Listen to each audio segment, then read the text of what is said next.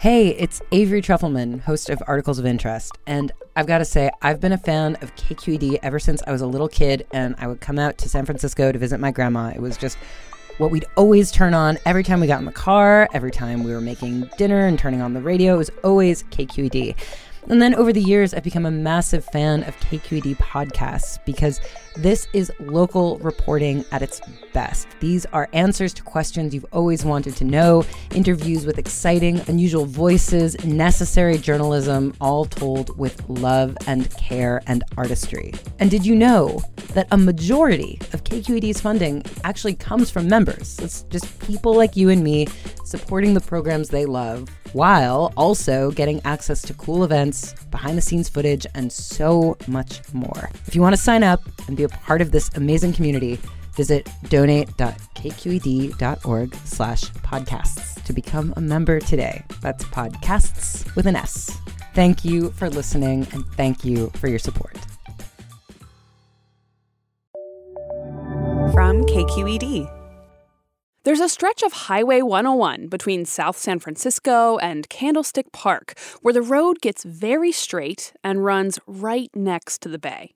There's a big shoulder between the water and the road with no parking signs posted every 50 feet or so. Ira Doherty travels it every day on her commute, and despite those signs, she often sees cars parked there. And then I started kind of paying more attention. I realized that there were people out there fishing really frequently. So probably about 25% of the time, I see someone out there fishing, which is kind of a fun game I play with myself, just to guess whether or not there might be people on the side of the road. She was puzzled. It's such a busy stretch of road. I was kind of really curious as to why anyone would decide that that was really the spot in the bay that they wanted to have a nice relaxing fish.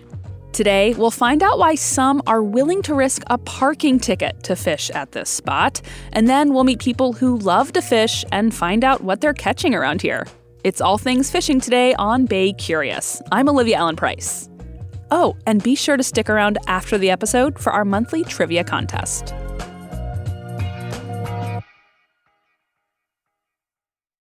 Support for Bay Curious comes from Sierra Nevada Brewing Company. Committed to brewing things the right way since 1980, because when you're a family-run brewery, there's no other way to do it.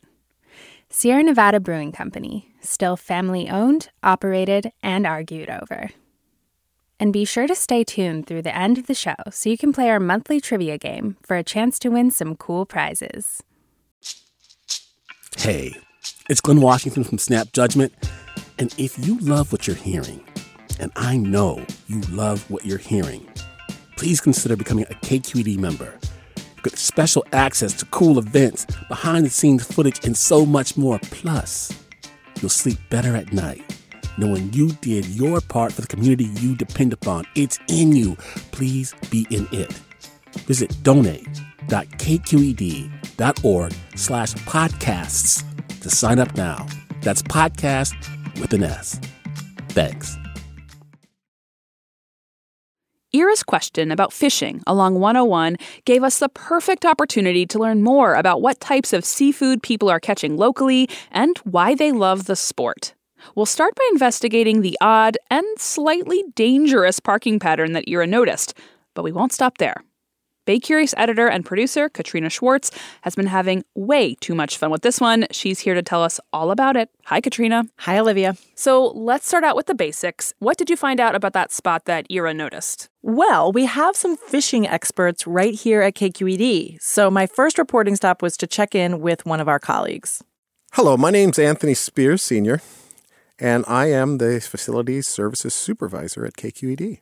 And you would love to fish, right? Oh, more than anything in the world, yes. Okay, so I'm talking to you because you are my friend that actually knows about fishing. And we got this question about fishing, sort of right off 101 near the Candlestick exit near Brisbane. Why do people fish there? Well, that's referred to as the tubes.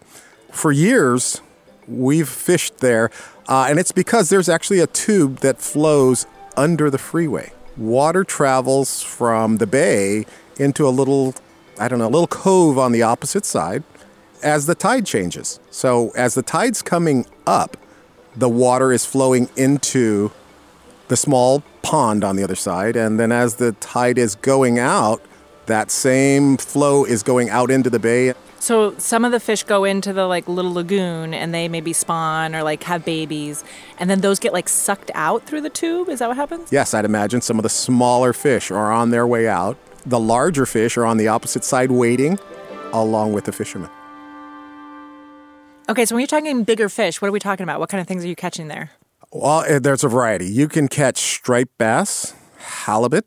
A lot of people go for the fun of catching stingray. Fishermen are so wily. It's like a whole food chain congregating there. Yeah, and I think really interesting that the fishermen are using all the knowledge they have about where fish breed and spawn to set themselves up for a big haul. So it sounds like the fishing is so good at this spot that people just don't care that there's an 8-lane highway behind them. But you think that they would care about getting a massive parking ticket. Right. Well, Anthony has this theory that during the coronavirus pandemic, the California Highway Patrol wasn't ticketing as much, which might be why Ira was noticing so many cars parked there. I obviously wanted to see this famed fishing spot myself, but I did not want a parking ticket. So I asked CHP to take me out there. All your phones? Yeah.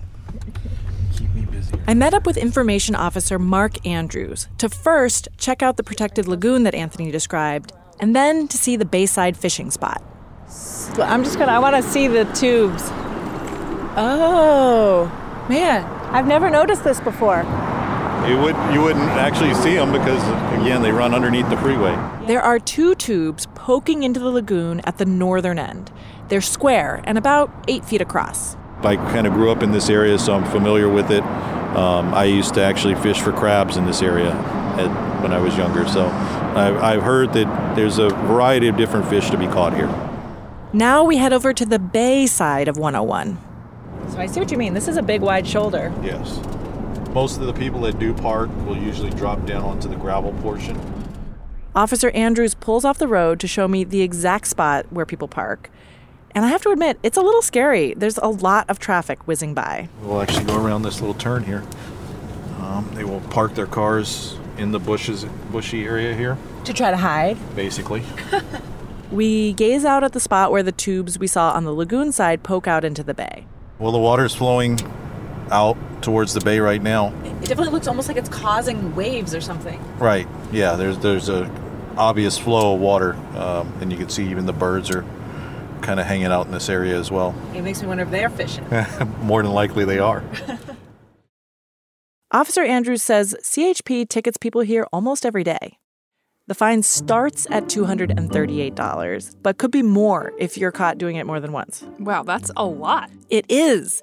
But really, the rule is about safety. Officer Andrews described some of the crazy accidents he's seen on that stretch of 101, including one where a car ended up in the bay. You can fish the tubes from a boat or walk in, but you're taking your chances if you park there. Was anybody out there fishing the day that you went? No, unfortunately, probably because I was with a policeman. So I hit up another popular fishing spot, Ocean Beach in San Francisco, to see if I could find someone who fishes the tube. Hi. My name's Katrina. Hi. Hi, Katrina. Hi, what's your name? I'm Albert Chu.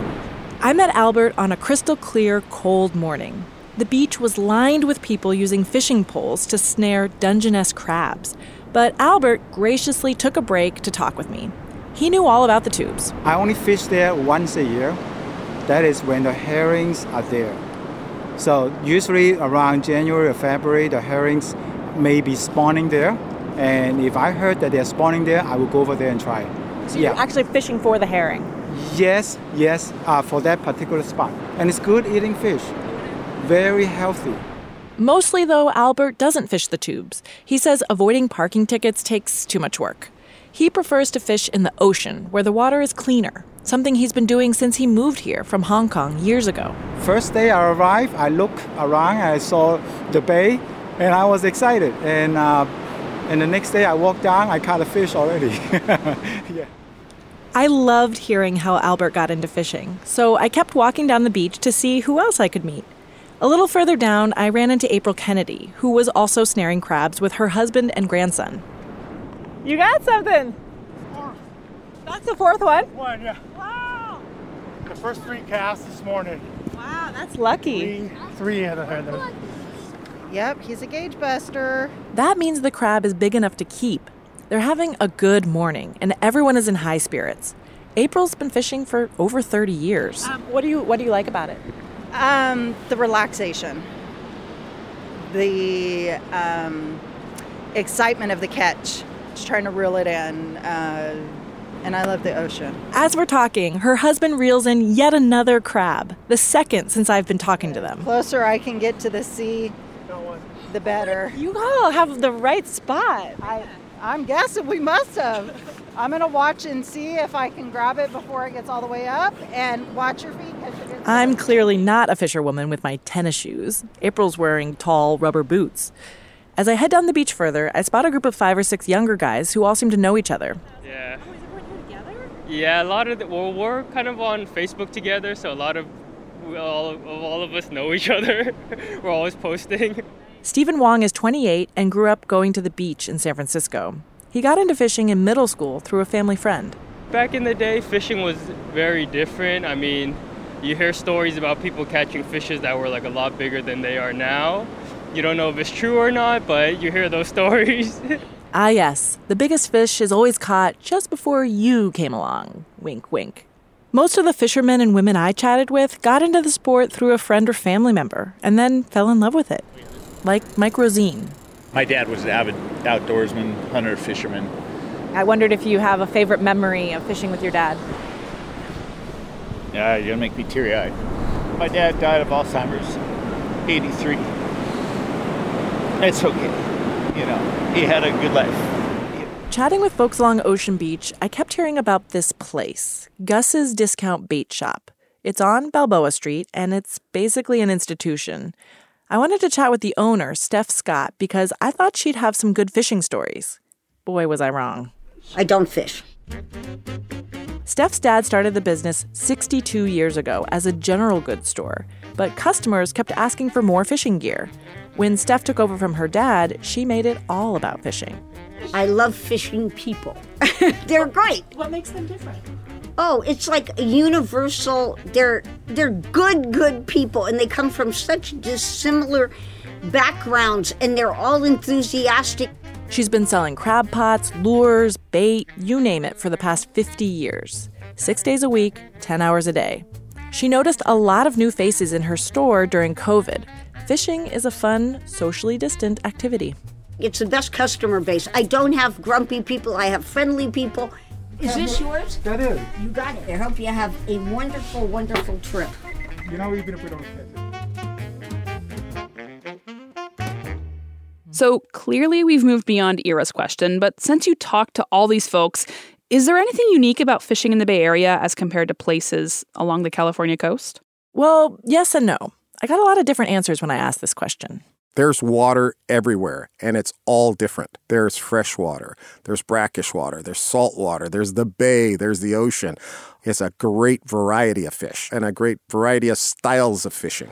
I think in the Bay Area, I think it seems a little bit more accessible. A lot of people fish from shore, a lot of people fish from a pier, a jetty, and it attracts families. We have a lot of opportunities to fish, different types of fish. Pretty much, you could fish year-round. So after all these interviews with fishermen and women, you weren't tempted to try it for yourself? Oh, I'm getting to that. Okay, so I'm standing here in the parking lot of China Beach looking out at a beautiful morning. Sun's up. It's a little bit misty. The waves look pretty even and not too big and scary, so hopefully we'll be able to get into the water. I meet up with Hung Tran in San Francisco. He's a friend of a friend who agreed to take me crabbing. I got my fishing license and everything. We pump up 2 inflatable stand-up paddleboards so we can go out and drop our crab pots in deeper water. I'm just going to move the board over there, then I'll move 3 traps over, and then that's it. And then we're going to jump in the water. I'm going to put the boards on top here. We're decked out in wetsuits because it's cold, and we each have a couple crab pots loaded onto our boards. And then on the inside, we have 2 types of bait. We have the squid in the scent jars. We wait until a wave breaks and quickly paddle past the surf. Drop our pots and paddle back to shore to wait for the crabs to find our bait. Hung thinks 45 minutes should be enough, so I use the time to ask him how he got into fishing. Well, as being a Vietnamese immigrant, we've always had seafood growing up. My dad would take us out crabbing, we'd go squidding, we'd go clamming. So I've always enjoyed fresh seafood growing up that way. And I think it's just more in kind of, I want to say, in our blood to just go out and forage for seafood. That was up near Seattle. But Hung didn't fish much as an adult until one particular birthday about 8 years ago. One day I just got a wild hair up my ass, like, let's go crabbing. He bought a bunch of crab pots, drove down to Pacifica, and threw them off the pier there. It got caught in the pylons. We lost all our hoops by the end of the day. We lost all our gear by the end of the day. But we had a fantastic time. He kept at it, honed a system, and now he often uses inflatable stand-up paddle boards like the ones we're using today. When you pull up those pods, it's like pulling up a treasure pot. It's like, what am I going to get? It's the excitement of what's in my pod and the adrenaline of just going out there, doing this thing yourself. And there's nothing like fresh caught crab for dinner. Hung loves steamed crab with garlic noodles, but he's got some other recipes up his sleeve too. We do a Vietnamese crab soup. It's called bom rêu.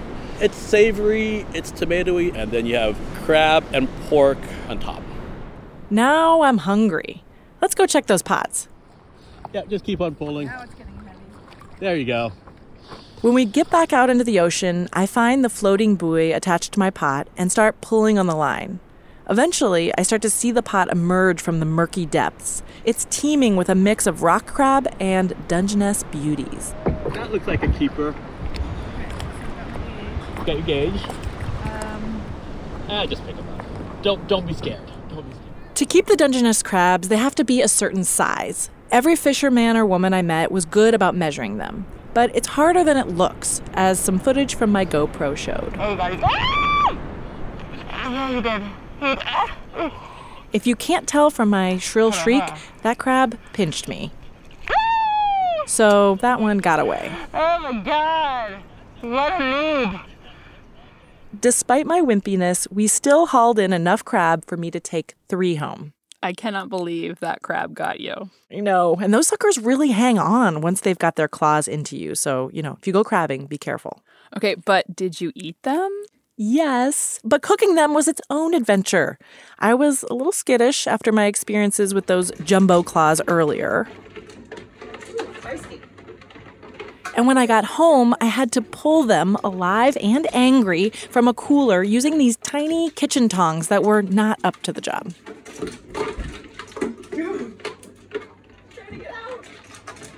Sorry, crab. I'm sorry. In he goes. You sound legit scared of that crab. It was mean. I thought it was going to climb out of the cooler and onto my kitchen floor. But Hung was right about one thing. Freshly caught crab is good. Sounds like an adventure on more than one front. Well, Katrina, thank you so much for bringing us this story. My pleasure. It was actually really fun to get out there and try it out. Big thanks to Ira Doherty for submitting this week's question. If there's something you've been wondering about, why not send it our way? Just ask over at baycurious.org. We really love hearing from you. And did you know that we answer even more of your questions in our monthly newsletter? Subscribing only takes a few seconds, and you can find that link in our show notes or at baycurious.org. Bay Curious is made in San Francisco at member-supported KQED. This episode was produced by Amanda Font, Christopher Beal, and me, Olivia Allen Price. Our monthly trivia contest is just ahead. Best of luck to you. Hi, Bay Curious listeners. Are you ready to play May's trivia game? Every month, we read a question here at the end of our episode. You can give us your answers over at our website, kqed.org/baycurious, or just click the link in the episode description. Out of the correct answers, we'll randomly choose one lucky winner to receive a cool prize package with Bay Curious swag and Sierra Nevada goodies. Okay, our question for the month is, the world's longest-running pillow fighting contest was held from 1966 to 2006 in what Bay Area town? Our trivia quiz is made possible by Sierra Nevada Brewing Company. Good luck! Hi there, I'm Randa Abdel-Fattah from Throughline. If you're listening to this podcast, you know that KQED produces exceptional storytelling that keeps you informed, inspired, and entertained. Their podcasts cover issues from your neighborhood to the entire country and everything in between. Support this work today. You can help us continue to bring quality podcasts to your ears. Just head to donate.kqed.org/podcast. That's donate.kqed.org/podcast.